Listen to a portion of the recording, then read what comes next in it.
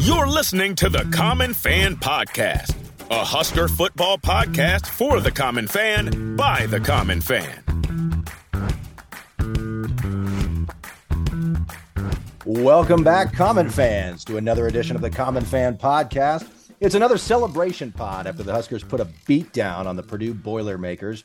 The good guys in red are now 5-3 overall and at 3-2 in the conference in a four-way tie for first place in the Big Ten West. First place, boys. Yeah, boy. Say it with me, Let's Common go! Fans. We are going to be playing meaningful football games in November, and boy, does that feel good. Also, for those keeping score at home, the Nebraska Cornhuskers are now 5-3, as mentioned, while the Colorado Buffaloes are currently 4-4. Just in case that's of interest to anyone. Anybody? Yeah, if anybody cares about that kind of stuff. I am TJ Burkle alongside Matty Owens Sr. and Geoff in Lincoln. Boys, good evening. Good evening, team. Good evening, Tage. Woo! Good weekend to be a Husker, boy, I tell you. Great weekend. We're also joined tonight by friend of the program, Charlie Colon. Charlie is what some might call a Renaissance man, as the owner of Chick-fil-A at South Point. He's a former Husker baseball player and member of the Nebraska Baseball Hall of Fame. He's a huge Husker football common fan and an all-around fine American. Charlie, thanks for joining the Common Fans tonight. TJ, my pleasure. Good to be in the podcast house with you guys tonight. It's great to have you. I did look up your class in the college or in the Nebraska Baseball Hall of Fame, and that's some high company. You were with, I think, Alex Gordon and a handful of others. Am I correct on that? I had absolutely no business being compared to any of those guys. They were way better. I was completely the outlier there. You said it, not me. No, just kidding. Obviously, well deserved, and we're happy to have you on tonight, Charlie. Quick reminder to follow the podcast on your streaming platform of choice. Follow us on Twitter at CommonFanGBR. If you want to send us an email, we'd love to hear from you at commonfangbr@gmail.com. We also now have a Common Fan Facebook page, as well as a Common Fan Instagram account. So we're basically going global here, We're boys. everywhere. If we have time at the end, Here or we possibly on a later pod, I will tell the story of me setting up our Facebook page. It's a very embarrassing story, and not something I'm proud of, but it took way longer than it should have. And we can get into that maybe a little bit later. I hope TJ, I hope we do, because I envision that being a little bit like the old Saturday Night Live skit where Phil Hartman was the caveman lawyer. Well, let me give you a little bit of a teaser. I started on Facebook, you can set it like individual people can set up a profile, but if you're like a business or a brand or an entity, something other than a human, you can set up a page, right? So your profile is, anyway, I started setting up a profile instead of a page, and I put first name Common, last name Fan. I'm not joking. I was like, this doesn't feel right, but I'm just going to keep going with it. So we can get into that more another time. We got a lot to cover tonight, boys. We do. Yeah. But please do engage with us on all of these social media outlets. Send us an email.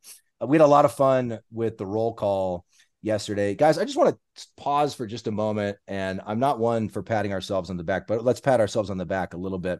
Our first podcast episode was recorded less than a month ago. It was released, like 3 weeks ago? And it's really exciting to see how many people are responding. So for the last two games, we've done this roll call on Twitter, and we've kind of asked people to put out pictures of where you're watching from. A lot of people who have been at the game or tailgating have posted pictures, but we've also had responses from Husker fans in Florida, in Texas. This week we had Soda Husker respond, Husker fan in Minnesota. University of South Dakota volleyball Hall of Famer Lindsey Freeman, also a Pius grad, responded with a pic at the game yesterday. So that's just been a really fun feature. Charlie Colon, featured guest this evening, has responded a couple of times from the what do you call that? The Chick-fil-A truck in near the horseshoe. Absolutely. The trailer outside of gate 21. Yeah, that's a beautiful spot you guys have there, by the way. So we appreciate you posting, but keep it coming, Common fans. We love to see the enthusiasm.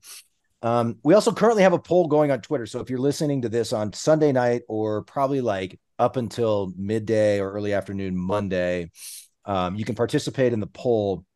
The poll is asking, what is the best way to stay warm at Memorial Stadium? The options to choose from are Runzas as hand warmers, fireball shooters, smuggled in whiskey, which I guess would be similar to fireball shooters, but not exactly the same thing.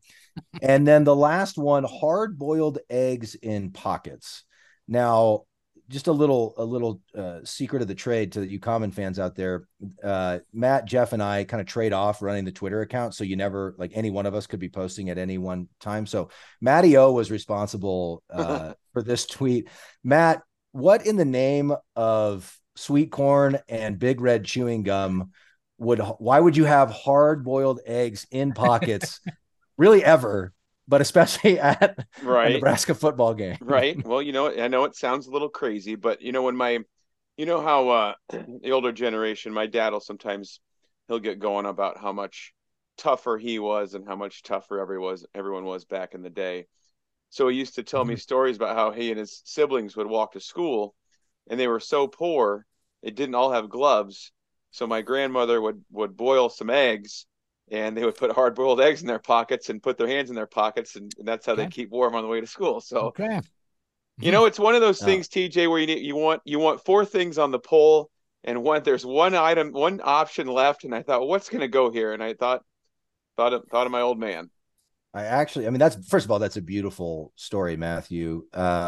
Second of all, I haven't looked. Has hard-boiled eggs in pockets gotten a vote? Gotten any votes? You know what? There are early returns on that, TJ. There's a few more votes than I had expected for the hard-boiled eggs.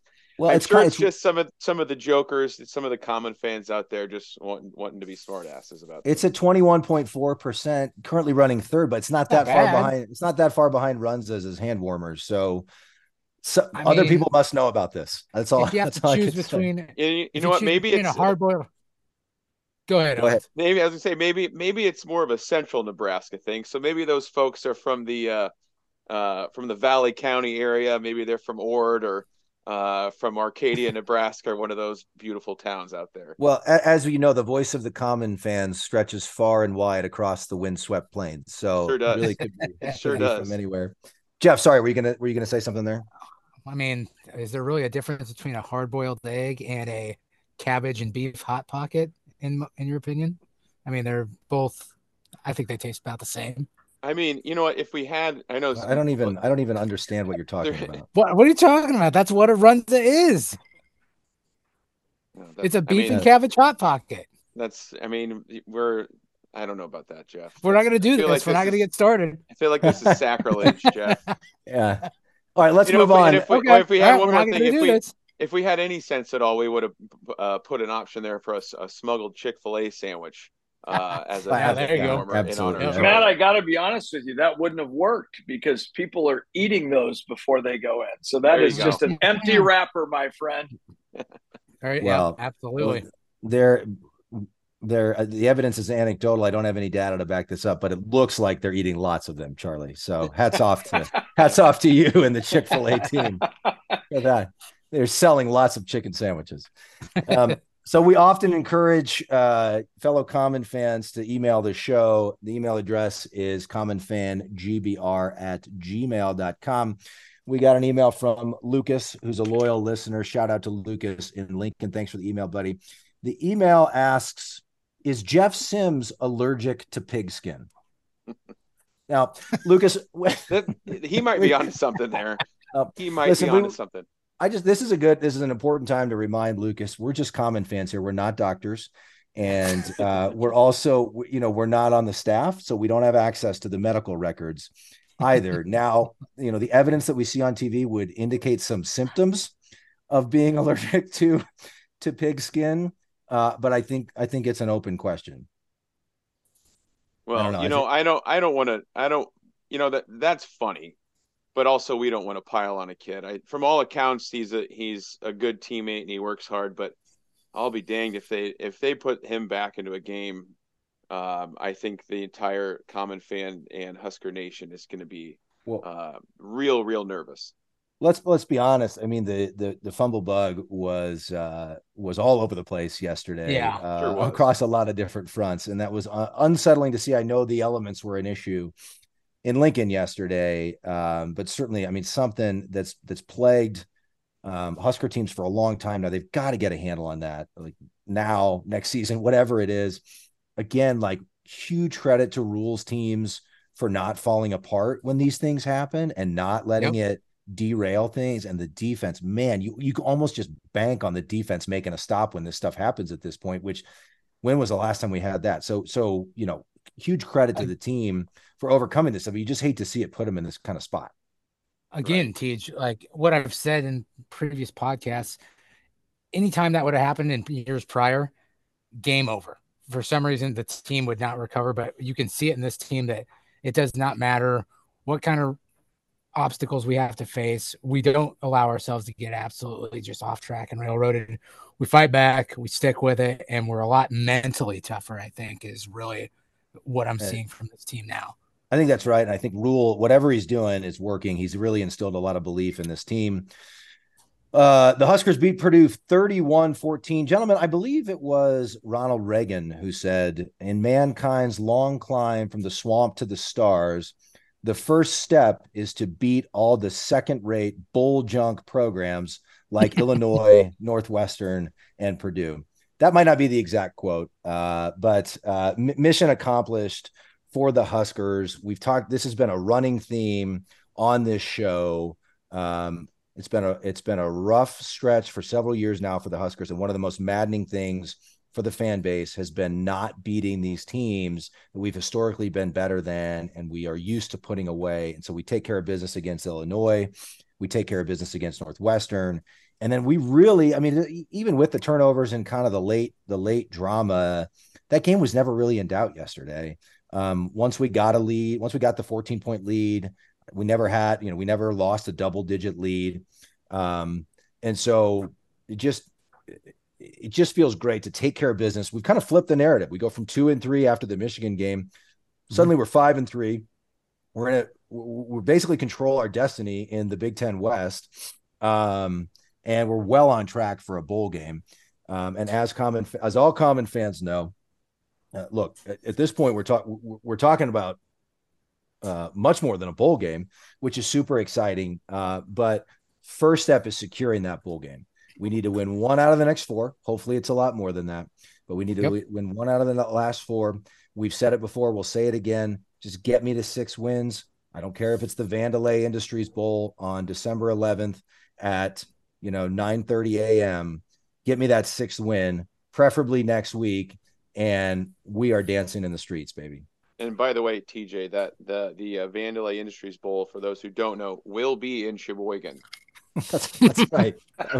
They agreed to it. Well, that was another poll we put out during the week, and we offered New York City, Las Vegas, Scranton, Pennsylvania, and Sheboygan. And believe it or not, Sheboygan was the winning poll. And so we informed the city of Sheboygan about this high honor that the Vandelay Industries Bowl had selected Sheboygan, Wisconsin as their location. And they said, when are you coming? So, we've got to have the folks at the Vandelay Industries Bowl get a hold of the city of Sheboygan, but very exciting stuff for all involved. Yep. It's the, how fun, Vandelay. How much. Go Sorry, ahead, Charlie. go. No, I was just going to say, how fun it would be if you are a recruiter, one of the lead recruiters at Nebraska this week versus 3 weeks ago, 6 months ago. You got a 3-game win streak. You print off the fact that we're tied for the Big Ten North. Like, your job just got so much more fun this week. You're so right. It's the Big Ten West, Charlie. You're thinking of the Big 12. Did I just say North? You did. I was literally just looking at a stat here. You're right. I was looking up Oklahoma stats. Old Oklahoma, Nebraska days gone by. No, that's all right. That's such a good point. I mean, talk about a team with momentum, a team that's playing for something. And I mean, look, we talked about the issues with the offense. I'm sure we'll talk about that more tonight. Mm-hmm. But I mean, if you're selling this defense to a recruit, holy smokes, who For wouldn't sure. want to come play for this defense? Yeah. Yeah. The one thing I would say, TJ, is you talked about it too, is just the end of the game kind of was worrisome a little bit, but it's almost like Nebraska tried their best to like remember that they were Nebraska, so to speak. And I remember texting you and saying, like, before that happened, I need to focus on just the positives, because that's the last thing I remember was the end of that game. But you did bring up a good point when I said I'm content with that first half, and you're like, it's the best first half of the season by far. I'm like, oh damn, he's right. Like, I always tend to focus on the negative, but you're right. Like, that first half of the game was fantastic. It's the best we've had, and I need to focus on those things instead of the last thing I remember at the end of the game with a turnover. Well, I think you're right. And one thing that kind of sums up exactly what we're talking about is the first sequence of events, like the first handful of plays where we're receiving the ball, we fumble the kickoff, and then we thought we had it and probably should have gotten a playoff there. But then, of course, they blow it dead. College Football Industrial Complex weighs in. Over that. They get their review. They give the ball to Purdue. All common fans could be forgiven for, at that moment, executing a hat throw. Yeah. I mean, that was one of those, if you threw your hat across the room, again, not at any other humans, but if you threw your hat, if you punched the couch, this is a safe place for you. We don't judge. Guiding principle number 2, we don't judge on this podcast. So that was a hat throw moment. Absolutely. This is the God's honest truth, guys. The very next play, Purdue has the ball. Hudson Card, their quarterback, goes to pass, and he, like, in his throwing motion, just like dropped the ball. Yeah. Like it was a fumble, because he didn't start the hand moving forward before he dropped it, but he just dropped the ball, and then he landed on it. But they immediately lost 5 yards, and I immediately had the feeling, I'm not joking, I immediately had the feeling, like, you know what, we're gonna be fine.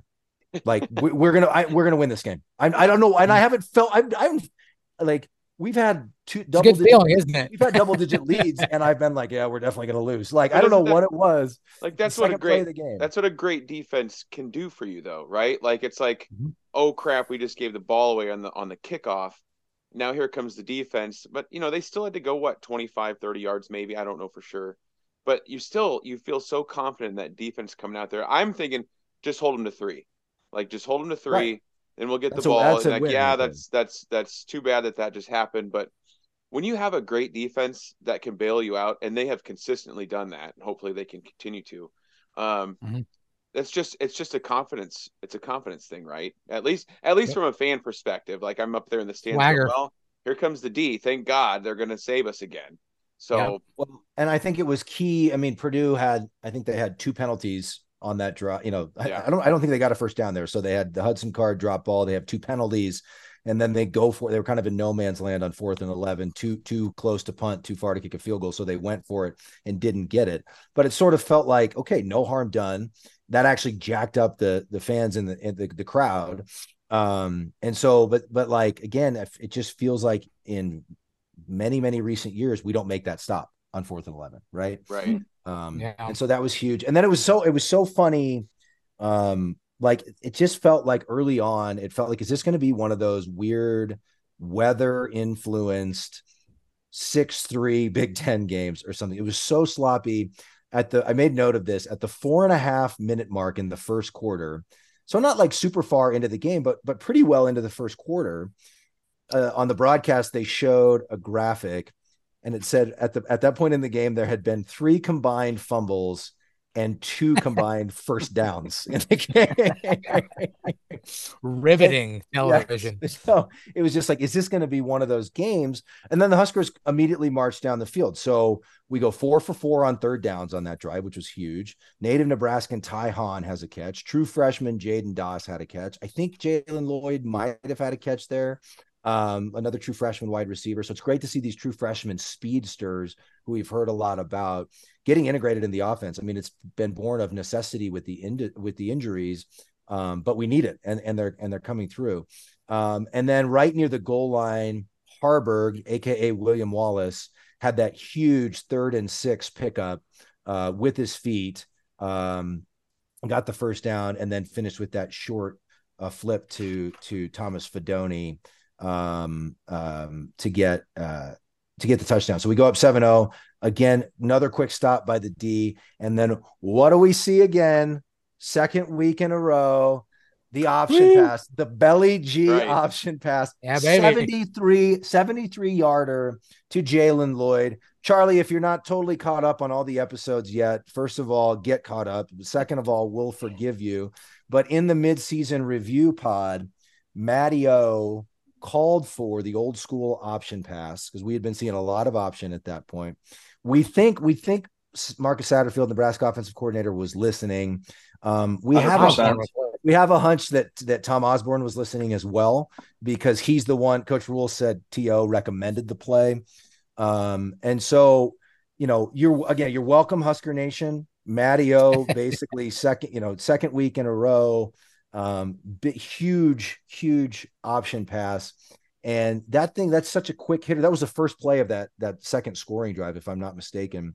And it's so demoralizing for the defense. And even it's so important for this offense, which is otherwise struggling for defenses to see, well, we at least have to count for that. We at least know they have guys who can get behind the defense, and they have these young speedsters. So I think that's really going to pay off. It doesn't just pay off in the moment. I think it's going to pay off down the road when other teams have to respect that pass. Right. But the thing is, and the fans have to realize that there are a decent handful or two handfuls of option plays that we have to run to set that up. So when the people are grumbling that Harburg keeps it on an option and gets a yard, that's still like we're setting things up down the road, right? And another, I'm just gonna maybe call my shot here. I don't know who's gonna do it, but oh boy, we might have. I've seen it. Maybe I saw it once. I think against Purdue, and I don't really recall seeing it. Other than that, is that belly option where we just tuck it right into the fullback's stomach, and then carry out the option fake, and then he just like a Makovic or a Schlesinger type would just kind of roll off the lineman and scoot for 15, 20 yards. So I would love to see that too. I don't know who's going to run that. I know that Bonner's been taking some snaps at fullback. Maybe he's the guy. But I would love to see that one now. So maybe what I'd love to see? T.O., Dr. Tom Osborne, we know you're listening. Coach Satterfield, we know you're listening as well. Let's dial up a fullback trap off of that option play. You know what would be awesome? I'm going to get way ahead of myself for a minute, but all three Common fans already picked the Huskers. By the way, we should pat ourselves on the back again in the midseason review pod.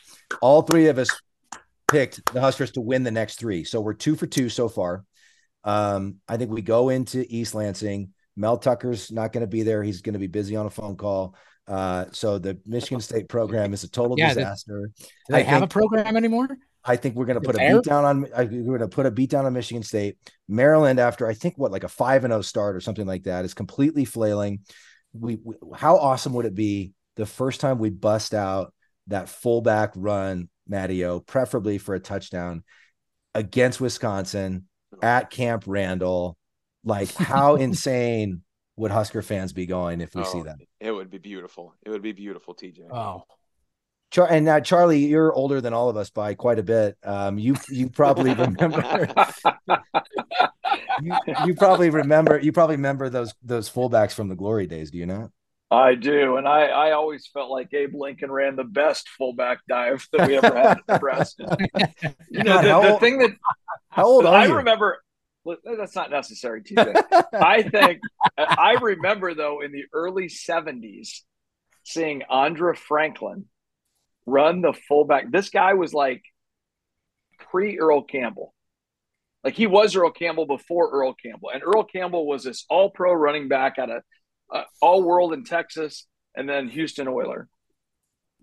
But you talk about we've always had great fullbacks. Heck, Roger Craig started out as a fullback back in the day.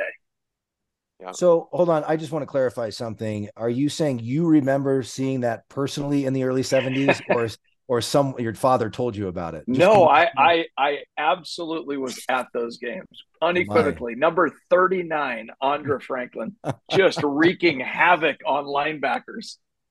God, I love that so much. And we've talked about that so many times on this pod.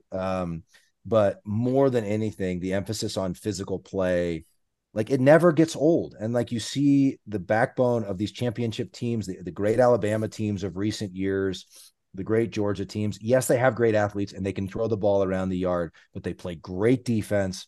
They're built on a power run game and they're built on physicality. And that's like the most exciting thing to me about Coach Rhule, is that those are going to be the bedrock foundations of the program. And when we clean up the turnover issues, when we get more playmakers on offense, it's only going to get more exciting. And Charlie's going to remember all these games he was at in the 50s, and he's going to be telling us about it. And it's just going to be unbelievable. Hey, you know what I paid attention to the other day, TJ, by the way, you talked about this a couple minutes ago. We talked about swagger. So you know who I think we haven't had this, in my humble opinion, for a while, but I paid very close attention to Tommy Hill and Quentin Newsome. Yes. And when you've got DBs that have swagger and you are closing dudes out on the edge, it's great for your linebackers to have swagger. It's great for your O-line beast modes to have swagger. But when you got your DB dudes just shutting down, you got something pretty unique. Oh, I love it. Yeah. God, both those guys made big time plays yesterday. Yep. Tommy Hill is a dude. Yeah. We talked about this earlier in the year. Like, he's one of those guys that, like, both coaching staffs have just raved about. And it's so awesome to see him now find his groove and start making plays. And he's been making a lot of them. Another thing we've talked about quite a bit is winning the last 4 minutes of the first half and the first 4 minutes of the second half. And the Huskers did that again yesterday. At the last 3:36 of the first half, Purdue had the ball. They were starting a drive at the 3:36 mark, didn't end up getting anything. And then to start the second half, we force a 3 and out. Everybody's excited. And then what do we do? Heinrich Harburg, who's a Husker hero, William Wallace, God bless him, immediately fumbles to start to turn it over. And so if you think about that, our first play of the game, first play of the first half, was a fumble to turn the ball over. And the first play of the second half was a fumble to turn the ball over. And Purdue didn't get any points out of either of those. And so first of all, on that second half one where Harburg fumbled, the defense makes a stop. We force a field goal try. And that's when you had the block field goal taken to the house by Quentin Newsome to put the Huskers up 21-0. And it really just that was the point already. We'd had a great first half. That was the point for me. Like, it felt like this is our day. Like, this is what we do to the Purdues of the world. And like, there's no way we're losing this game. Yeah. And guys, like that, for some reason, I mean, the Husker fans in the Memorial Stadium, go nuts for touchdowns anyway, right? Just about any kind of touchdown. But there's something about a special teams touchdown that place absolutely goes bananas. Like, that just felt like a moment of elation where, oh my God, instead of costing us a game, our special teams is possibly helping us pull away in a game. And Charlie mentioned the swagger on those two guys. I mean, we got two swagged out DBs running down the sideline, high-fiving each other at the 10-yard line before he even gets into the end zone. Yes. Like, man, that part was of awesome. the 41-year-old dad part of me is like, what are you doing? Get in the damn end zone. Yeah, but then the part of me that's still a kid loves that stuff. It's like, that is so cool that they're doing that high-fiving at the 10-yard line. I love that. It kind of reminded me of when you would play like Madden or NCAA football back in the day, and you would break free for a long run, and then you would get down to like the literal goal line, and then just to rub it in everybody's face, you would just run up and down the goal line back and forth. Like, oh yeah, like that's the kind of swagger that we had on that play. That was awesome. Wait for him to catch up and then dive in. Yeah. Yep. Yeah, but that was outstanding. I rewatched it later too. And seeing that on TV, I think too, is like, it's a different thing. Cause you know what it's like when you're at the game, you know what it feels like to see them. I always kind of love watching the game, rewatching the game, or at least skipping through to the big plays and seeing how it looked on TV. Cause there's something cool about that to me. And these people are just losing their minds. I mean, there's people jumping up and down. It looks like people are hugging. It's just fantastic. Mm-hmm. So, Matteo, when you rewatched it, who did you think got a hand on that thing? Because I thought it might have been Tommy Hill coming around the edge, but I think it was Judy. Actually, 16. Yeah, it was Elijah Judy. It looked like from where I was at, my seats are in North Stadium. It looked like Tommy came off the edge and got it. But it was definitely Judy. So yeah, no, that was just awesome. I love when the special teams can score. And we've kind of been saying it, like it'd be great if the defense could get a score or if the special teams could get a score. I don't think we imagined it'd be a block field goal return for 6, but we'll take those every single day of the week and twice on Saturdays. Absolutely. Another highlight was the Tristan Alvano, 55-yard field goal. And that's another kid who, true freshman. We know what he can do. He's got all the potential in the world. He kicked multiple, 40+ yard field goals in the state championship game, his last high school game of his career. Missed a few to start the year. I feel like a kid like that, you probably don't want to have to put into duty right away. But it feels like he's found his groove and hit several field goals recently. And that one was really impressive. And I loved Coach Rhule, had a big smile on his face after Alvano kicked that thing through from 55 yards. So I love the belief in the kid and sending him out there and giving him a chance to do it. And then you could see, I don't know if you could see it in the house, Maddie or Charlie, but you could definitely see it on TV. Alvano was pumped. Yeah. He was like super pumped. So like, hopefully that's so was Rhule. Yeah. Rhule. Yeah, it was fun to see Rhule. Rhule had a big smile on his face after that one. Can I just say there's nothing better than just a bomb kick. There's big plays in games, but there is just something about a 50+ yarder field goal right down the middle that is just borderline erotic. I love it so much. Well, there's something to be said about a coach too that has confidence in a kid to go out there and send him out there to attempt that kick in the first place, right? Because I'm sitting there like, oh God, we're probably gonna maybe take a delay game and try to pin him down there, and then I'm like, oh no, here comes Alvano, and I kind of got goosebumps. I'm like, oh, he's gonna give the true freshman a chance to hit a 55-yarder, and I loved that part from the beginning. Like even if he doesn't make it, like give the kid a shot. Yeah. And he delivered. He delivered big time. All right, so I don't want to take us too far down to negative town, because on this podcast we celebrate. Then don't, TJ. Then don't do it. Shut your mouth, Jeff. on this I love you, Jeff. I love you. I'm sorry. Love you too. I'm sorry. On this show, we celebrate all the W's, and this is absolutely a celebration pod. And it's a stepping stone to beat the second-rate bowl junk programs that we're supposed to beat, and we're starting to get over that hump. So this is a celebration pod, but we've got to mention basically after the field goal, after the 24-0 lead, it felt like our day. It felt like we were going to run away. It felt like Purdue was going to go into its shell, and it was just kind of a mess for most of the rest of the second half. Unfortunately, let me flag for you guys a couple of things I really, really didn't like. Fourth quarter, Huskers have the ball. We are still up 24-0. About 12 and a half minutes left in the game. Okay. It's 2nd and 8.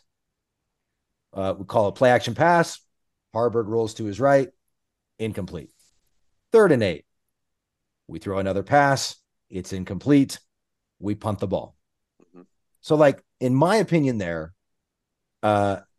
just run the ball 3 times. I don't care if you don't get a first down. Instead of punting with 12 minutes left, you're punting with 9.5, 10 minutes left. Right. That matters. Mm-hmm. That stuff matters, right? So then we do punt. Blackshirts, of course, make another stop. We get the ball back. First play of the next drive, we call another pass. Now that was the belly G option pass, which we all Matt Owens basically invented. And so that was, no. Okay. Well, Matt Owens called for and reminded T.O. of. There we go.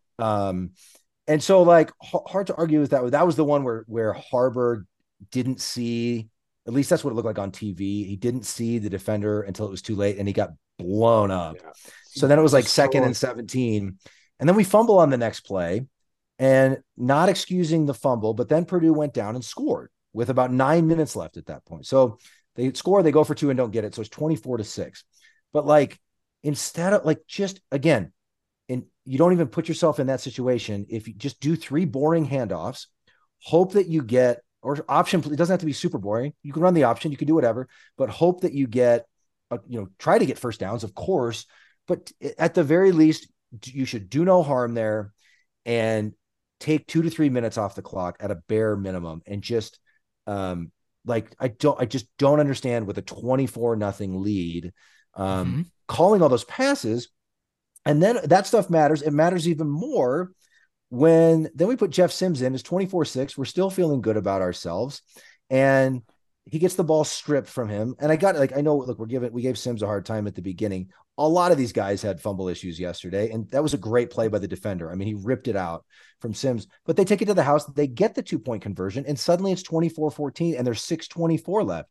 Now, credit to what they did to have a 10-point lead at that point. But Husker fans of recent years know all too well that's plenty of time for things to fall apart. And it just felt like it didn't have to get to that point. Right. Even if all of those things were going to happen the same way, it could have been with 2 minutes left instead of 6 minutes. Go back to that play that Sims got stripped on was 4th and 1, was it not? And were we or were we not? Oh, that was the other thing. That was the other thing. In shotgun on 4th and 1. And we did it in the first half too. We were on the 1 yard line. We went shotgun 2 times in a row.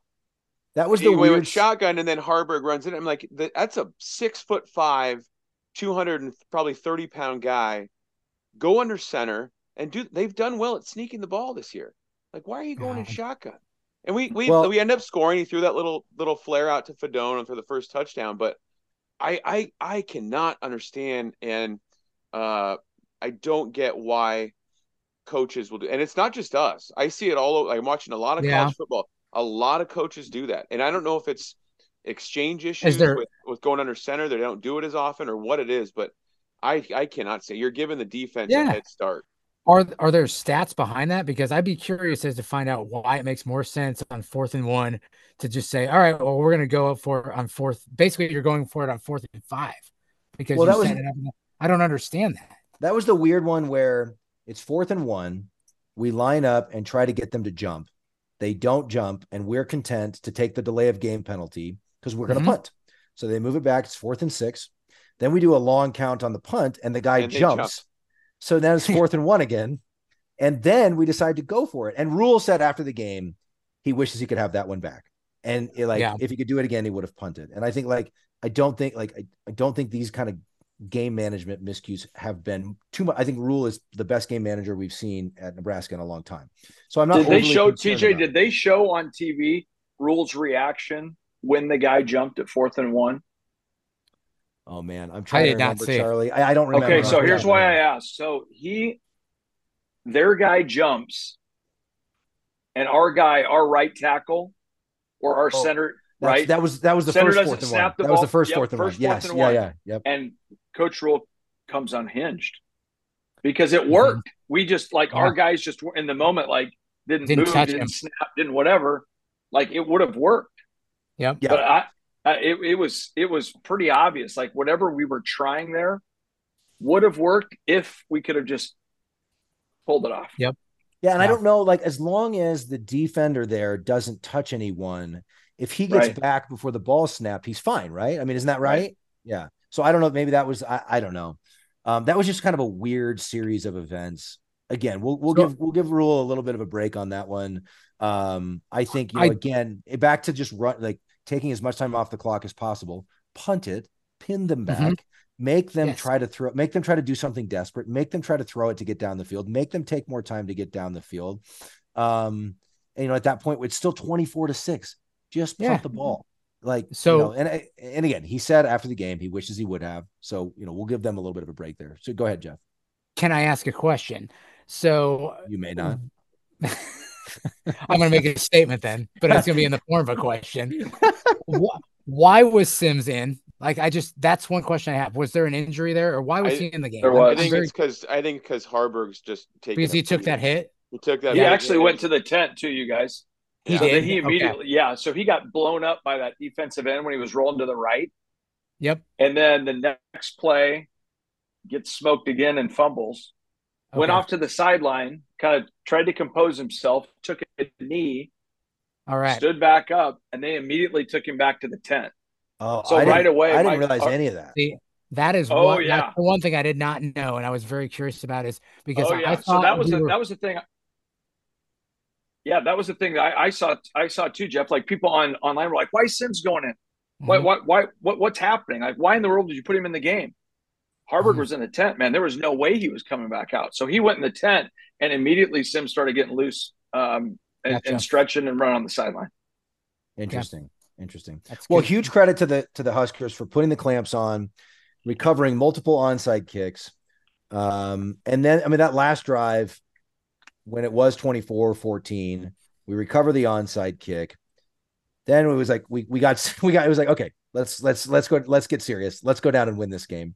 We forced Mhm. Purdue to, we just steady diet of Emmett Johnson, who looks great, by the way. Yeah. And we kept getting first downs, and then Johnson busted that touchdown run right at the end to put the exclamation point on it. And so again, I know we've beat this horse probably dead. Husker teams of recent years just haven't won those games, right? Correct. I mean, Yep. how many times have Cool. we, how many times did we see it where it was like, okay, well, 15 different, like 15 different things still have to go right or wrong for us to lose this game. Like, okay, that was like after the fumble and the Sims fumble, they housed it. 2-point conversion is 24-14. That was the point Yep. in recent years where we say, well, look, we still have a 10-point lead. They still have to score twice. It's the fourth quarter. Like, there's like 12 different things that would have to go wrong for us to still lose this game. And in recent years, it felt like they always did go wrong, and we did lose Yep. those games. And yesterday it was like it's starting to get to the point where in these games now you almost breathe easier and you say, you know what, they're not going to do that. They're not like this is a different team. This is a different mentality. I think Rhule has addressed this sort of mental mindset stuff head on. And the things that he's emphasized, physicality and running game, are the things that you lean on late in the game. And so that's what's resulting in these wins. And just super exciting win. I want to move on to a couple highlights quick and discussion topics, guys, but anything to put a cap on the sort of game summary discussion. No. I think Good. you said it nicely, Teach. Just beautiful. Thank you, Jeffrey. Thank you. All right, boys. We've talked about it a little bit, but I cannot praise this defense enough.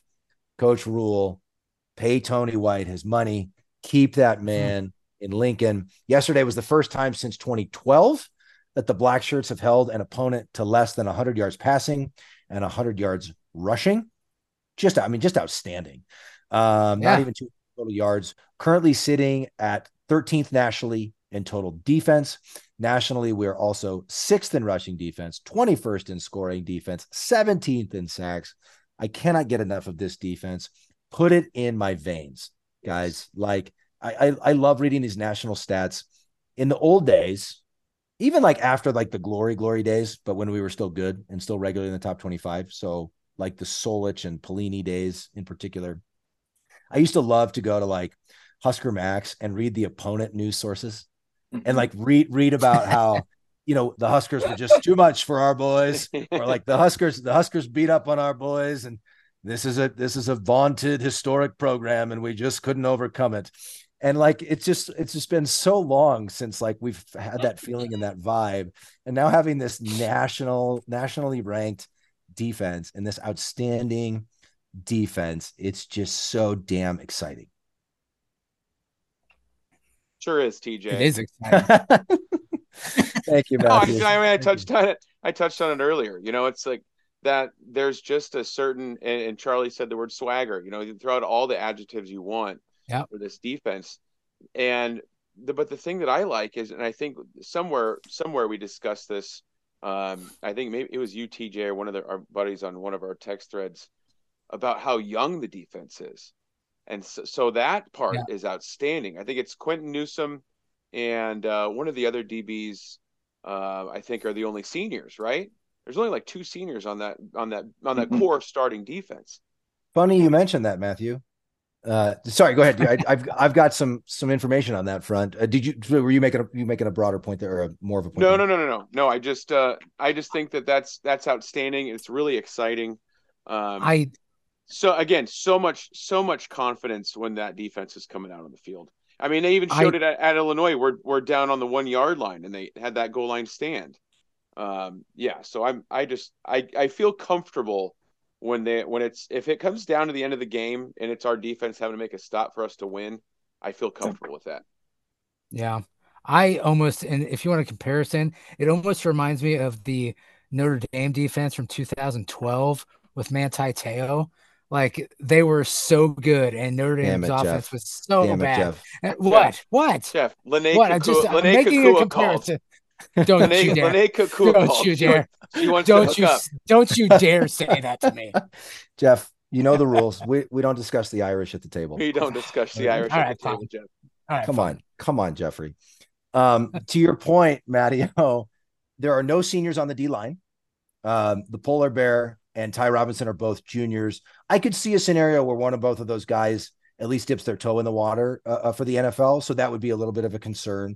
But man, hopefully they come back a la Jason Peter and Grant Wistrom to really play for something next year. There's no seniors at outside linebacker, and MJ Sherman is the only junior. There's only one senior at inside linebacker. That's Luke Reimer. And God bless that warrior. We're going to miss him. And there are 3 juniors there. So at inside linebacker, Henrich Snodgrass and John Bullock are juniors. I would assume all 3 of those guys will be back, but we're lacking much depth behind them. I think there's 2 sophomores and that's it. So probably something we want to address via, sort of high school recruits and the portal as well. Matt, you got your hand up. You want to say something? Yeah, I just think one of the other things that I like, and I think we mentioned it briefly over one of the last episodes, but the amount of guys that they play in this defense, which I think will pay huge dividends. That Makai Bayer, I keep want to say Gabayer because it starts with a G. Makai's been putting in good minutes. Javen Wright, I think he's plays Gifford's spot, so he comes in once in a while, and he's a good athlete. They've got all these guys that are getting playing time, getting a series or 2. That stuff's going to be huge down the road. No doubt. There's no further to the point. There's no senior safeties, and at cornerback, Newsome and Omar Brown are both seniors. So losing those will be significant losses. And Newsome has just been a stalwart. Gosh, I remember when did Frost reel him in, or does that go? I mean, that can't go back to Riley, right? No, he was Frost. Yeah. With the COVID year, guys are playing like 17 years in college now. But yeah, I remember when Frost got him, and he has been. I mean, I think he's been a starter for a long time, since freshman or sophomore year. And Omar Brown has been great. So we'll have to replace those guys. But I mean, you look at this defense and the havoc that they're wreaking and how well they're playing, and the fact that we can cover the seniors we do lose, anybody we do lose, easier than ever, quicker than ever with the transfer portal. Man, the biggest thing to me is we got to keep Tony White. And I know the guy wants to be a head coach. We need to prepare ourselves that he's probably not sticking around forever. But man, if they could keep him for a couple more years, really get this foundation in place, that would be so huge. Yeah, and at least how about when's the last time that we had guys coming off the edge just beating tackles? Oh, so good. Like just beating tackles. Lenhart, and then who's the kid that was on special teams like 3 weeks ago, and they liked the way they liked his speed off the Williams kid, number 90, James Williams. Yeah. Yes. Like you guys, if you want to, for me, if I'm taking a real deep dive into the coaching component, you got a kid that's on the scout team, right? Like when I was coaching in baseball in college, when you got a guy on the scout team, like he's kind of on the scout team. But all of a sudden, clearly these coaches are like, this guy might give us an advantage some way, shape, or form. And 2-3 weeks later, last week he had 2 sacks, I think. This week he's beating his guy. He's in there in the 3rd and 4th quarter. Like that speaks volumes to me of the message that is being sent to these guys that are down on the roster. Like, hey, next man up. Like we got dudes that are hurt. If you want to be a dude, like step up and practice hard. Let's see what happens. Yeah, no, that's such a good point, Charlie. You clearly haven't been listening because we talked about that last week. No,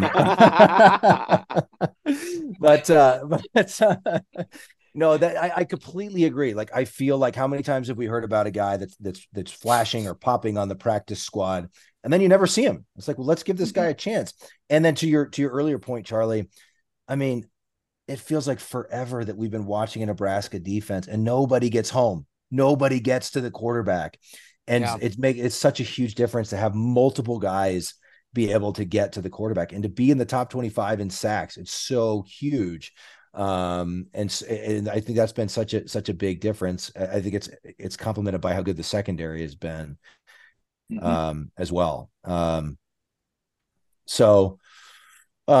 Just huge props to the defense. And I think they're the reason why we're 5-3. Absolutely. And I might also humbly suggest, like, I think, like, you look at kind of an ugly win against Northwestern, you look at a couple ugly wins, even the non Big Ten teams that we won against, the defense really won those games for us. Maybe that just bought us time to start believing as an entire team, right? And this offense is going to be what it is, and it's going to be frustrating, and there's going to be more hat throw moments.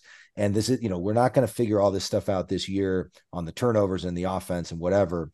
But like, this team is really starting to believe now. And we've got, suddenly Michigan State is like worse than we even thought a few weeks ago, I think. Maryland just had back-to-back losses to Illinois and Northwestern. Yes. Wisconsin doesn't look like the world beaters they've been in recent years. Like, suddenly the West being in conversation is not just Kool-Aid drinking, right? This is for real. And this defense can play with anybody. And I don't know if you guys, I should have I didn't look this up. Poor preparation on my part. But I just remember watching that Wisconsin-Purdue game. It was on a Friday night. Like, Purdue put up some points on the Badgers. Like, Purdue scored, Purdue's like, they couldn't do their offense couldn't do anything against us. Right. So, like, you think about it that way, we're going to be in every single one of these games that we have left. And, this is probably a good time to share a stat with common fans. Iowa's offense is still dead last in the nation at 133rd. And so, like we're going to be in these games. We're playing for the West, guys. And I know, like, our message this year has been that making a bowl game is step one, and that's the threshold. And I will say it again: if for whatever reason we only win one out of the next four, we end 6-6. That's still a smashing success for a year one head coach inheriting a program that hasn't been a bowl game in 2016. Absolutely. But this conversation about the West is getting more and more real every day. And yeah, we've had a lot of injuries on the offense, but the defense is looking as spry as ever, boys. Yeah. Well, let me ask you this, TJ. We have talked a couple of times about, asking the question, maybe a little tongue in cheek. Do we really want to win the West? Does anybody really want to win the West and go to Indy and just get housed by Michigan or Ohio State? Has your line of thinking changed at all? Have you, because you said initially, you kind of said, let's finish second and don't want to go play. I did say that. It has changed, to be honest with you. Part of it was you guys in that moment kind of talked me into what a terrible thing had just come out of my mouth. But honestly, Matt, I think the point that you made that resonated, Matt, was like, there's a reason you play the games. And like, you never know. Yeah, the Michigan thing kind of fell apart. We didn't have a lot of belief going into that game. They made and the Michigan Astros are big time cheaters. That's a whole separate pod. We're not going. This is the Purdue recap. We're not going to have time to get in that. We're going to address the Michigan Astros on an upcoming pod very soon. Complete and total cheaters. But like, I feel like we're already a different team from that game. So whether we would go into Indianapolis, playing Michigan, playing Ohio State, playing Penn State, no, we're not going to be favored. But like, the defense can play with anybody. I truly believe that. And you get a couple of breaks.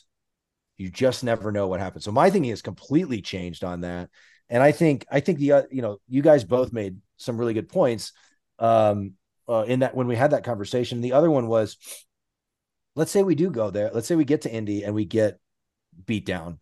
Like, Coach Rhule in year one, like, that's a smashing success. And that's something to sell to recruits, and that's something to sell to the fan base. And and then you're still going to a great bowl game. Like, yes, we want to get to Indy. We want to win the West. Absolutely. Well, if there was such a thing as like a live tracker for Big Ten Coach of the Year, Rhule's got to be the front runner right now, right? Well, I mean, who else in the Big Ten can you think of? Like, wow, he's really getting a lot out of his team. I was going to say, Matt, is that they even mentioned that during the game. They're like, I mean, if you look at Nebraska's record right now, the potential for what we could have by the end of the season, they're like, this typically isn't Matt Rhule's forte. Usually he has a slow start, Right. work it out type of first year. So if he can get us to a bowl game in the first year, if not better than that, and have a, 7, 8, even I dare to say it, 9-win season, you're damn right he should probably be in the top ranks for Big Ten coach here, in my Yeah. opinion, for I mean, sure. look, if we get to Indy, to me, it's not close. Like if we No. get if we won the West, forget about it. Yeah. Right. Mhm. I'm curious. Does anybody? I'm going to look this up really quick. Basically, let's say we beat Michigan State, we beat Maryland, right? And so then, even in that instance, if Iowa keeps winning, if Wisconsin keeps winning, we at least control our destiny with those two. Right? Well, Minnesota's got to lose. That's right. I know. That's where I was going with this. So I'm looking up Minnesota's schedule, and they will. Matthew, they have to play number 3 Ohio State on November 18th. That snake oil salesman Fleck, he'll go down. He'll go down. And I mean, and they end with Wisconsin, which is a rivalry game, which is no guarantee. That's going to be. I mean, they're gonna beat up each other. And to me, that game's a toss up. Wisconsin, Minnesota. Yeah, definitely. And Minnesota's got to go to Purdue. Not next weekend, but the weekend after that. I wouldn't put it past Purdue to all of a sudden step up and play well enough to beat Minnesota. Even though Purdue's 2-6, Purdue. I heard this earlier in the week before the Purdue game. They have played all Power 5 teams. They have not played a Sun Belt team. They have not played a Conference USA team. Sorry, they had one, and the only non-Power 5 team they played was Fresno State. Fresno State. I've been calling Frez yes all year because Fresno State is a pretty good ball club. And they play hard down out there in the valley. So Fresno State basically could be in the Pac-12. They're good enough to be a Pac-12 team, honestly. Maybe bottom of the barrel Pac-12, but as good as the Pac-12 is this year. But Purdue has not played a cupcake, is my point. So they're better than the 2-6. And a lot of people are going to say, Nebraska hasn't beat anybody. Well, I mean, Purdue hasn't done great, but they're 2-6. But they played a tough schedule. I think we win out. I would put money right now that we're in Indy. I think there's a scenario where even if we go, what do we have? Do we have 5 left? What are we? We're 5. We have 5 games. 4. We're 5-3. That equals 8. I don't do math. So even if we go 3-1, I think there's an outside chance, just with the way the Big Ten has been, we beat up on Illinois and they turn around and get, who did they beat? Why am I blanking on this? And then we beat up on Northwestern. Oh, Illinois beat Maryland, and then we beat up on Northwestern, and they turn around to beat Maryland. So you just never know in this league. So even at 3-1, I feel like there's a chance we get to Indy again, guys. I'd love to see us in Indy. I'd love to see us win in the West the last year of its existence. Don't get me wrong. I'm gonna be so daggum excited when we punch that 6th win. And I firmly believe it's going to be next. I firmly believe it's going to be next week. Yeah, but we all picked it. That's just you and every travel agency in Nebraska. Exactly. That contingent, you got people that they've been saving since 2016 to go to a bowl game. It's going to be droves of humanity. That's exactly right. That's exactly right. All right. We're going to pivot here a little bit to some family business here. And we're going to, common fan guest tonight, Charlie Colon, put out a tweet into the stratosphere yesterday that got a ton of engagement.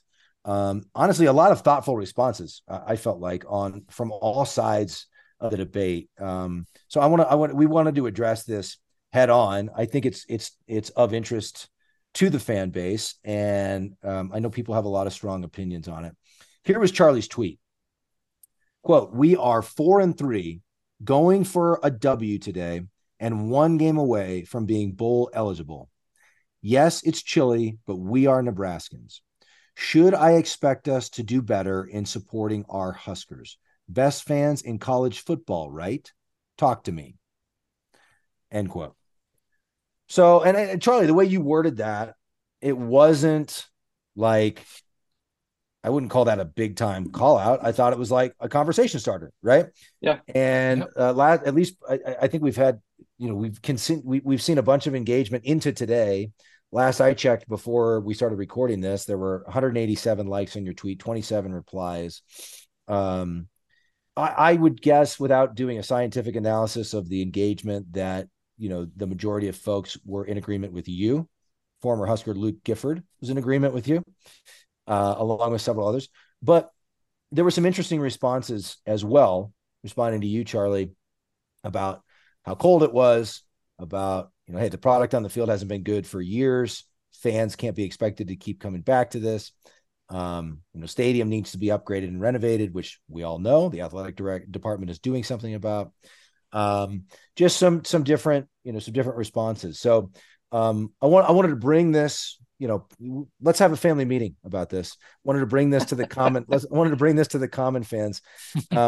Charlie, man, you put it out there. I want to put it to you. I mean, first of all, let's start here. What were you seeing inside the stadium that led you to think this? Because one thing that multiple people tweeted was they responded to you was that, well, it was right before halftime. Everyone's going to the bathroom. They're getting a refill on their popcorn. They're getting a second runza, whatever it is. But you're a pretty smart guy, Charlie. I'm guessing you wouldn't have sent that. Like you're aware when people are going to the bathroom at halftime. Like I'm guessing you saw something more than just people taking a halftime break. Yeah. So I literally just posed the question. Like, I'm not a guy on social media I'm not throwing hosel rockets out there to poke the bear. Like, most of the time I just want to have a conversation. And that's why I said, talk to me. Like, I'm interested to see if my old school needs to get to new school and have my perceptions change or shift a little bit. By the way, 32 text messages directly to me because of that, the topic. 32 different people. Like, wow. Hey, let's talk. I'm interested. I'm with you. Like, yada, yada, yada. Okay. So I didn't know you knew 32 people. That's impressive. It's a fair question. We'll get back to it. Right. So here's what's fascinating to me. Just a couple points to kind of set the stage. One is I've been going for a long time. Like, I'm fascinated by Husker fans as a Husker fan. Not only do we consistently show up, we cheer for the opponent, win or lose. We welcome them to the stadium. And let's call a spade a spade. For the last 20 years, we've still been coming. Right? That is amazing to me. There is no other program on the planet that would have that happen. Mm-hmm. But I think what we've all seen the last 5 to 7 years, the student section has certainly waned. Yep. And yesterday, in one full section, there was literally nobody. Mm-hmm. So the reason I sent it is, as I'm in the North Stadium looking, normally you see people shoulder to shoulder and it's packed, right? My humble assessment, and I'm sitting next to a guy who is an architect who's done work at stadiums. We'll leave it at that. And I said, how many empty seats do you think there are today in Memorial Stadium? Which got me thinking, because I said, look up, I can't believe it. You always assume they're going to show. He goes, I would bet 25,000. To which I was like, wait, what? So then you look up in the East balcony, sparse. West Stadium, not shoulder to shoulder. North Stadium, not shoulder to shoulder. The number of people selling or giving away tickets before the game, I personally had never seen anything like it. Now, I will say that under this premise, you guys, like, we're tough people. Like, we're Nebraskans. I watch NFL football games in Buffalo, New York when it's snowing. The place is jammed, right? So if we came, my thought was, if we came the last 20 years when we were average to subpar and showed up, like, why in the world today when it's 30? I get it, it's chilly. Like, I had 4 layers on too, man. I had all my gear with me. But if we are at the point where now we're 4-3, we're punching the door to a bowl game, like, what was different yesterday? And so I really just asked the question to say, like, what am I missing? Like, we are the best fans in college football. I will believe that until the day that I die. But I think we're on the verge of something unique here because am I coach? Do I love Coach Rhule? I love Coach Rhule. I've totally drank the Rhule-Aid. I'm all in. But I think bigger than that is just who we are as a fan base. And we have set a very high bar up until this point. And yesterday I was just confused. I'm going to be honest with you. So that's why I sent the tweet. I just wanted to have a discussion. Yeah. And Charlie, I actually took a video. My son likes to go. My son will go to every single game if it works. But he likes to go in. He likes to literally get in the stadium an hour early to watch the guys warm up. He likes to see which players are out there, who's got in line in the depth chart, what drills they're doing. And you know what? I'll do it for him because, I remember my dad taking me to games and we did the same thing. But it got down to it was about 25 minutes on the clock until kickoff. And I took a video and I sent it to Jeff and TJ. And I said, God, this is going to be interesting. It's 25 minutes to kickoff. And the stadium is probably not even half full. And I'm like, this is going to be really interesting. I said, I'll keep you guys updated. And really, I would say probably 20,000 more people came in from that moment until kickoff. But it was obvious to me that I would say there was probably 70,000 there, maybe 75, but there was not the announced attendance that they said. And we've known that for years. Every time they say, well, yeah, that's the tickets sold, whatever. But I was saying kind of the same thing, Charlie, to these guys a day or two ago. It was like, you know what, if we whine and we complain, our team's bad, our coaches are bad, this stuff, we don't have enough talent. And now we're having a decent season. We went undefeated in October. Okay. And to me, it's like, you don't have the right to complain if you had a ticket and you sold it or gave it away. If you're saying it's too expensive, I saw somebody post on SeatGeek yesterday morning. There was tickets for like $5-6. So the too expensive thing doesn't work. I just, and I'm not one of those people that says everybody's going soft, but dang it, yesterday it sure felt like it. And, when I was a student down there, I had student tickets. There's no way I was missing a game. I don't care what the temperature was. I don't care if there was a hurricane. They're going to have to kick us out of there. So I don't know. I don't know what that is. And I really appreciate. I thought your tweet was super timely, especially since we were talking about it. And I'm super pumped to hear it. Be able to hear your take on it, since you're the one that sent it out there. And I wholeheartedly, completely agree with you. And I think we're coming from the same place of like, what more do we want? Right. Mm-hmm. We've been clamoring for a winning team for 7 years, just a winning team, a winning record. And then we've got a winning record. We need 2 wins to be bowl eligible, and we can't show up. Yeah. So. I'll come at it from a different perspective. And I looked at some of the replies on your tweet too, Charlie. And one of them I noticed is, one, technology has just expanded over the years. And the number one thing I saw in there is that stadium experiences do not outweigh the experience you can have in your home now. It's warm, it's comfortable. You can get up, you can grab a beer. You have high definition television right in your face now. But I still don't buy that as an excuse. But what I do kind of think is something that's, when we talk about student section, those kids, they weren't alive when the Huskers were good. We're that far removed that some of those kids just, they don't get it. They don't know what it was like. And I sound really old when I'm saying that, but they just don't understand it. I hate to be that guy, but they just don't get it. And maybe if we can get back to where we were, we will fill that spot up again. But I think right now those kids are so used to the Nebraska that we've had over the last decade that they just don't care. And it's going to take more than one season to bring those kids back. We're going to have to continuously keep grinding this out, which I think that we will do.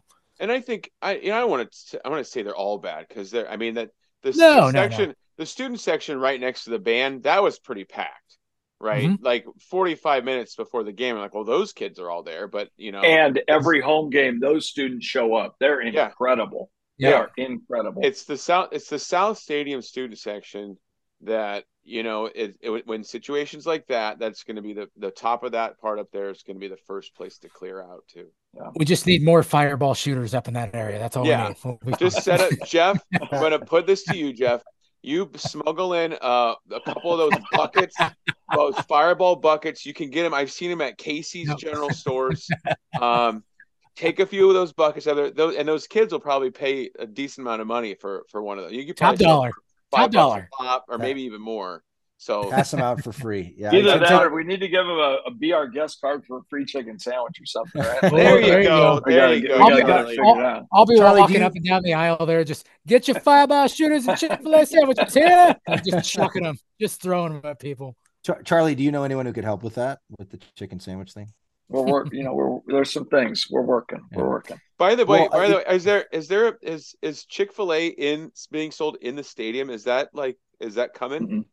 No, there's a lot to that, Matt. I mean, we sold inside of the stadium for the first time during volleyball day. Nice. And that was, obviously a special circumstance. It was a Wednesday. There was going to be some challenges very similar to the Garth Brooks concert in terms of concession help, availability of product, length of time people were going to be at the venue.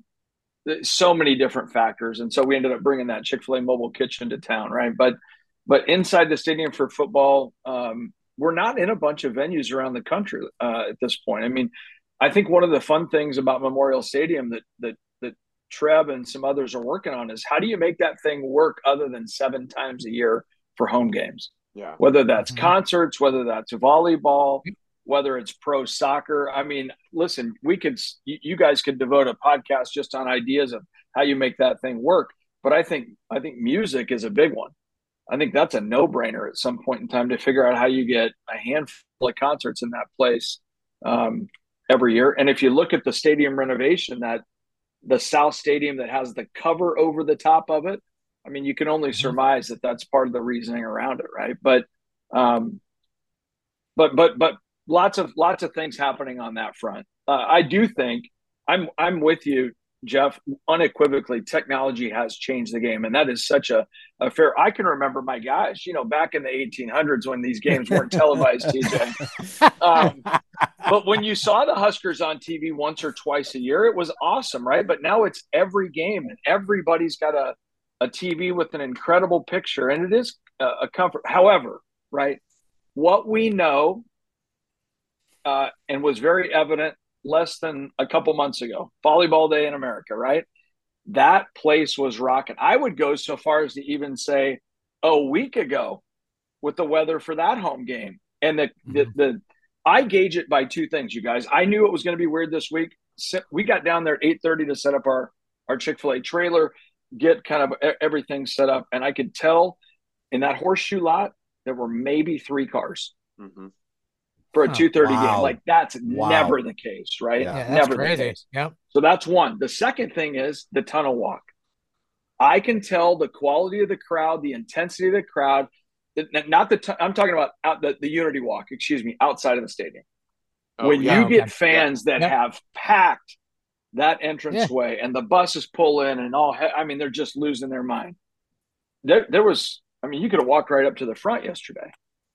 So you could just kind of tell. The last way that I can tell is how our inventory goes when we are selling. Last week, we could have started we normally start selling about 11:15 for a 2:30 game. Windows up, man, here come people. Here they come, right? It's just a constant barrage of people. The Unity walk happens, and then really the economy of scale hits, and that's when your sales really burst. You guys, I think we sold as much yesterday between 1:45 and 2:30 as we did between 11 and 1:45. And then we sold the same amount at halftime. Not because people were coming out to get warm. They were heading home. Right? So the people that went out to get home, if you looked at the stadium, I sent that tweet, phones blowing up, having all kinds of fun conversations. But honest to gosh, I bet only a third of them came back after halftime. And so that's the hard part for me is we are gritty. Listen, if we die, we die, right? Like, it's that Matt Rhule thing. Like our fan base is that gritty. I believe that, like with my heart. I think we need to find our grit, right? Yeah. I think our team has found their grit. I think they have found their resilience. You guys, I watch those dadgum Coach Rhule post-game, pre-game locker room speeches on Monday just to get me worked up to go sell chicken, right? Like, this guy's a dude. But I think we got to get our grip back. We got to get our swagger back as fans a little bit now. I think it's on us to kind of go, hey, we are Nebraska.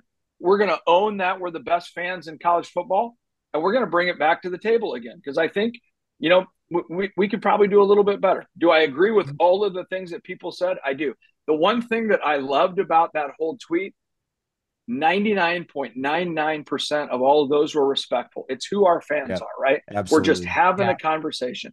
I wasn't saying I was right. I wasn't saying they were wrong. I love conversations like that because I think it, again, highlights who we are, who we've been, and who we will be in the coming future. And I think that's a big part of what our program is, and exactly why you have recruits that pay very close attention to our fan base and our program. I think you're right. And I think we have to acknowledge that there is an impact from years of losing. And even with that, like, we have continued to show up, to your point, Charlie, and a point we've made. But I do think there's an impact. The fan base is a little bit beat down. And there is, like, where it used to be like, holy cow, like I got a ticket this weekend. That used to be like the thing to do on a home football Saturday.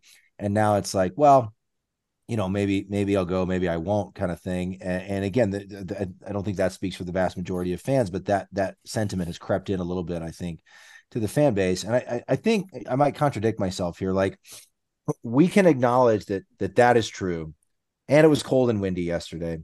And then some of these other issues that we're talking about are not unique to Nebraska. Professional sports teams and universities all over the country are trying to figure out how to deal with this. Every game is on TV. If you can go, you got it on your phone and you got it on TV at home, or you can go to a sports bar and have 50 games on TV, and you can be surrounded by your friends and go to your own clean bathroom and get your cold beer out of your fridge. Like, everybody's dealing with that. Right. And every program is trying to keep people to keep coming to the games. These student issues are certainly not unique to Nebraska. Mm-hmm. And then we know, like, they're doing a $450 million renovation. Charlie, you and I spoke yesterday briefly after the game. Like, most places you go now, you get your own seat. You don't sit on a metal bench. Metal bench that is scalding hot when it's hot out and freezing cold when it's cold out, right? So all of those things are true. But where I come down, again, maybe it's just a little bit of a old man, get off my lawn kind of thing. Can we say all these things are true and at the same time say, look, we need to have a family meeting and say that it's not good enough, or say when it's not good enough? How about that? Right. Because I would say most of the time, Husker fans, we're not saying that this has been a lingering problem, or that, like, we're holding we're not MacGyvering the sellout streak, right? I mean, I know, yes, we don't always have 86,000 people in the stadium, but more often than not, we do fill the thing up, right? And so I think it's just one of those things, Charlie, like you just put it so eloquently. It's a conversation and people are respectful about it. But I think where I come down is, like, it's just like part of the reason Nebraska is great is because we have fans who do things like have podcasts and sit around and have these conversations, on Sunday night after games, right? And we're taking it so seriously. But that's why Nebraska is so great, right? Just like the standard is the standards for championship teams, the standard is the standard. This is how we win again, by continuing to show up at the old gray lady and continuing to fill that thing up. And so I really appreciate you putting it out there, Charlie. And I don't think, like, I would go so far as to say yesterday was more of a rarity than not. Yeah. I think the weather probably had a lot to do with that. And I think, as you were saying, Jeff, as the program continues to get better, you're going to see more and more students showing up. It's going to be a harder and harder ticket to get. I don't think we're that far off from that, guys. No. The one thing I would say is, with you, Charlie, and I've gotten comfortable speaking with you, so I'll just be candid. You're selling your delicious chicken sandwiches outside of the stadium. That might be some of the drawback and why people are leaving, because people clearly want to eat a delicious chicken sandwich over a beef and cabbage hot pocket. Am I right here? Why not? Why not both, Jeff? Why not both? Yeah, why not both, Jeff? Absolutely. So Jeff, hold on. Let me. And to that point, Jeff, I got to be honest with you. I will promise you at some point in time this week, I will host you at my place, and we will let you sample multiple chicken sandwiches, namely one right now that is the honey pepper pimento. That I literally, when I say, I'm telling you, my mouth. Come down. I'll take good care of you. I just had that one, Charlie. It's so good. That one is so good. Hold on, Jeff. I just want to understand something here, and then we'll wrap up. So you have like a visceral hatred of potlucks, but you have no problem walking out and buying a chicken sandwich from a stand selling chicken sandwich. You have no idea. No. Because you know why, TJ? I'll give you one phrase right here. Food handlers permits. That's why I enjoy eating from a professional establishment. Well, and we do know Charlie and the team are nothing but pros over at Chick-fil-A. So everyone swing through the one at South Point. Charlie, I just call it the pimento one. That one is so good. What's it called again? Tell the honey pepper pimento. Yeah, it's so good. So 2 pickles, breaded chicken, dollop of our own pimento cheese, couple jalapenos. Sorry, not pickles, jalapenos. I got that wrong.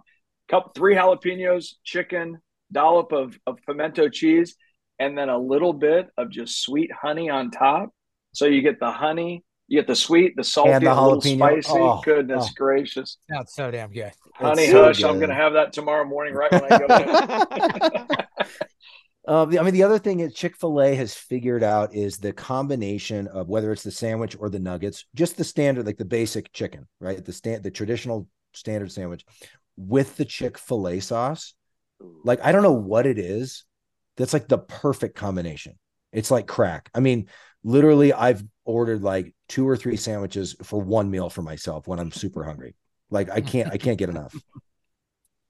All right. I'm sorry. We've blown enough smoke up Charlie's behind here. It's all true though. All right, guys, I want to wrap up. We're going to give out our corn cobs. Before we do that, I just wanted to share this quote I found from Coach Rhule from yesterday, that if we're not ready to run through a brick wall now, we are going to be. Here's what he said after the game. Quote, "I don't want just one more. You want just one more? I want to win every game we play. I say that humbly. I want to come out every week and compete. I'm still mad about some of the games we lost. I'm excited about the opportunities that are ahead."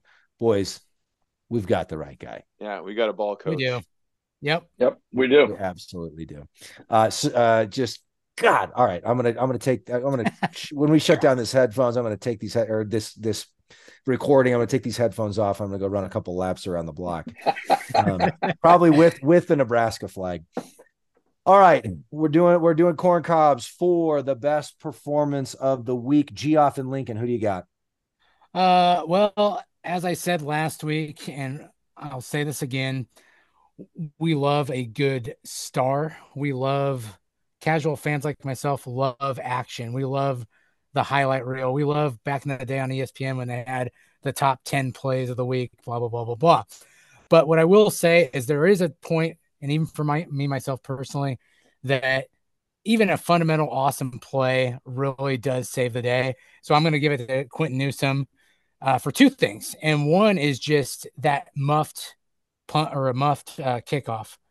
The one thing I would say about that is that, what was the score at that point? Was it 0-0 at that point still? Or had anybody scored yet? Are you talking about the first play of the game? No. So when we dropped. Oh, when he recovered. Yes. Was it still 0-0 at that point? I don't think we'd scored yet. So that would have put them deep in our own territory. That was huge when he jumped on that ball. Yes. And we won the review. Yeah. Yes. Imagine if that if he wasn't prepared for that. If Purdue would have had the ball down there, I assume they score after that, right? They're there deep in our own territory. They score first. That completely changes the momentum and the trajectory of the game. So him having the wherewithal in the middle of all of the white that was there, he was the only Nebraska player down there, observant, saw it, dove on it, saved the day, in my opinion. That's part 1. Part 2, obviously, what's more Hollywood than a blocked field goal kick? Like you said, Owens, that's one of those things that you love it. But what's more Hollywood than a blocked field goal kick?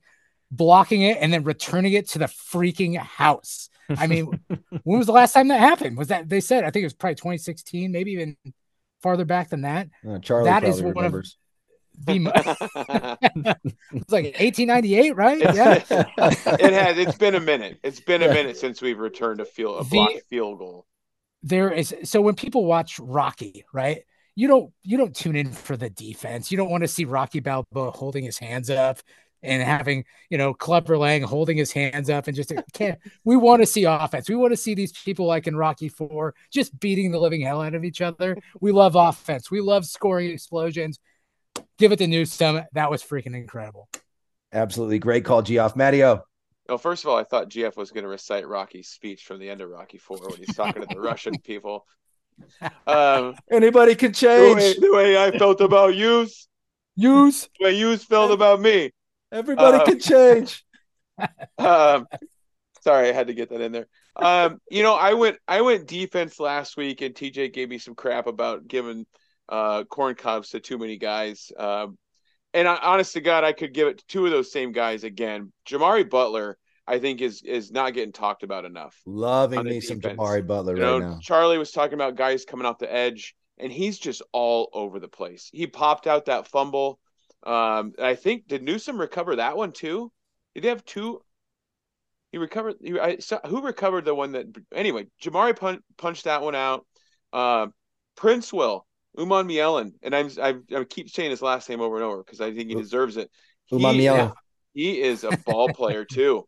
Those two guys, for the next couple of years, hopefully we can hang on to them, and that somebody's not going to try to give them duffel bags of cash and NIL money to go somewhere else. Those guys are going to be studs for us.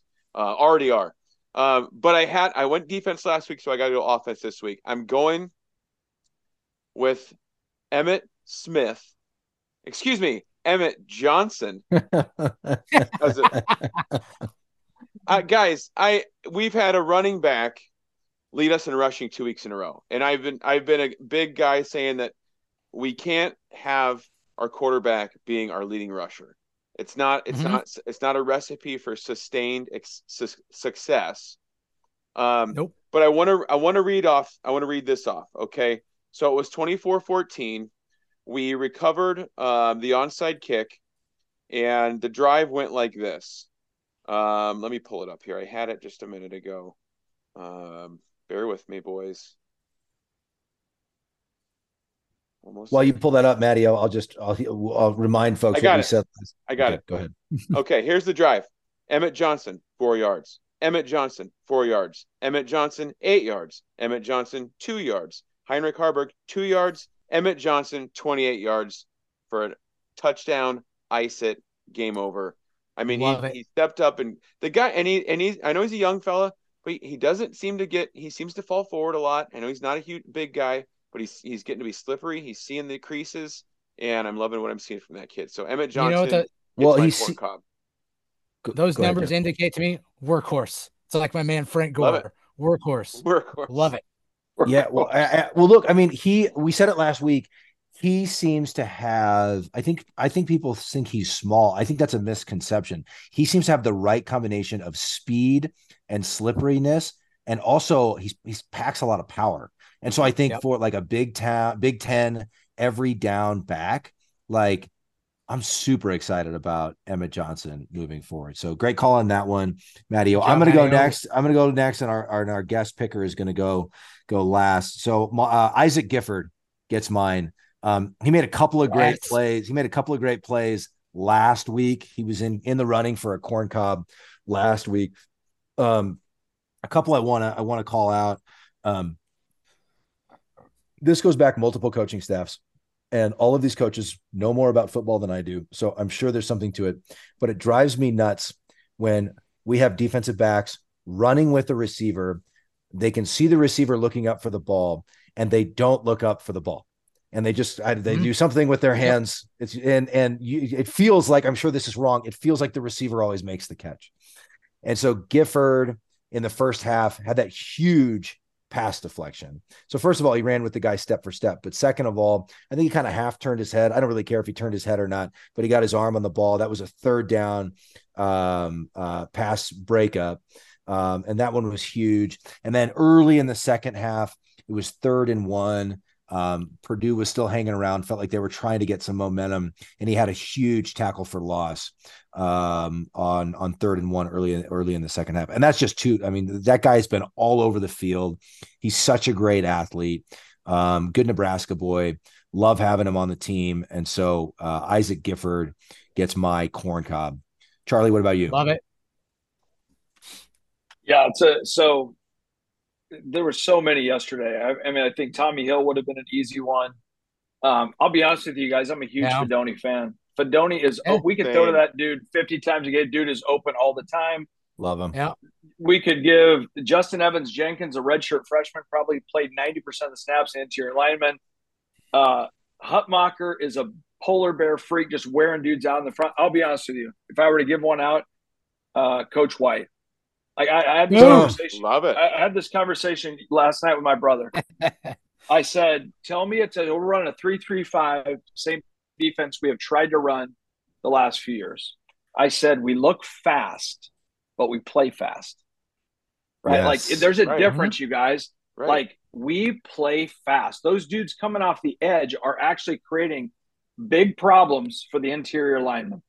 They're giving our linebackers the opportunity to make plays. They're giving our DBs the chance to just really lock down. Like whatever he is doing, and you guys, he's forgotten more about football than I'll ever know. But what he has done in such a short turnaround, to me, like he's a dude. And you're right, TJ, when you said earlier, like lock that dude up. I don't know that he'll be here forever. But for the time that he's here, he has made and will continue to make a substantial difference. And I think has given our offense more confidence to be able to play a little bit differently as well. Literally, we need to score 3 to 7 points a game, right? If we score 3 to 7 points a game, we're in the game. But what he's done thus far is super impressive. Yeah. Love it. I'm going to give you guys 30 seconds to think about a Michigan State score prediction. Common fans, remember to follow us on Twitter at CommonFanGBR. Send us an email, commonfangbr@gmail.com. You can now also find us on Facebook. Follow the Common Fan Facebook page. Follow the Instagram account. I think that's everything, boys.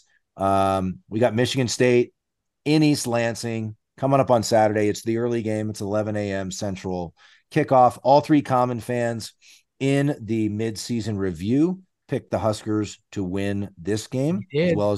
So we're 2 for 2. We were right on Northwestern. We were right on Purdue. I feel very good about us going 3 for 3 on these initial predictions. What do you got for a score, guys? I'm going to go 24-10 Huskers. Love it. I'm going to go 20-9. I don't think Michigan State's going to score on us. I think Purdue got lucky to get a couple of TDs on us. We had to get up a touchdown in like 6 quarters or something like that before they scored on us. So 20-9. Yep. Charlie? 23-13. I think we're all kind of around that same vein, but I see some field goals. Alvano's another dude. Like he's another dude. We got a guy. Yep. Absolutely. I'm going to go 23-6. I agree with you, Matty. Like maybe they get a couple of field goals. I think that is a wounded animal of a team, and they don't have a lot to play for right now. No. I think the defense lost 6 straight.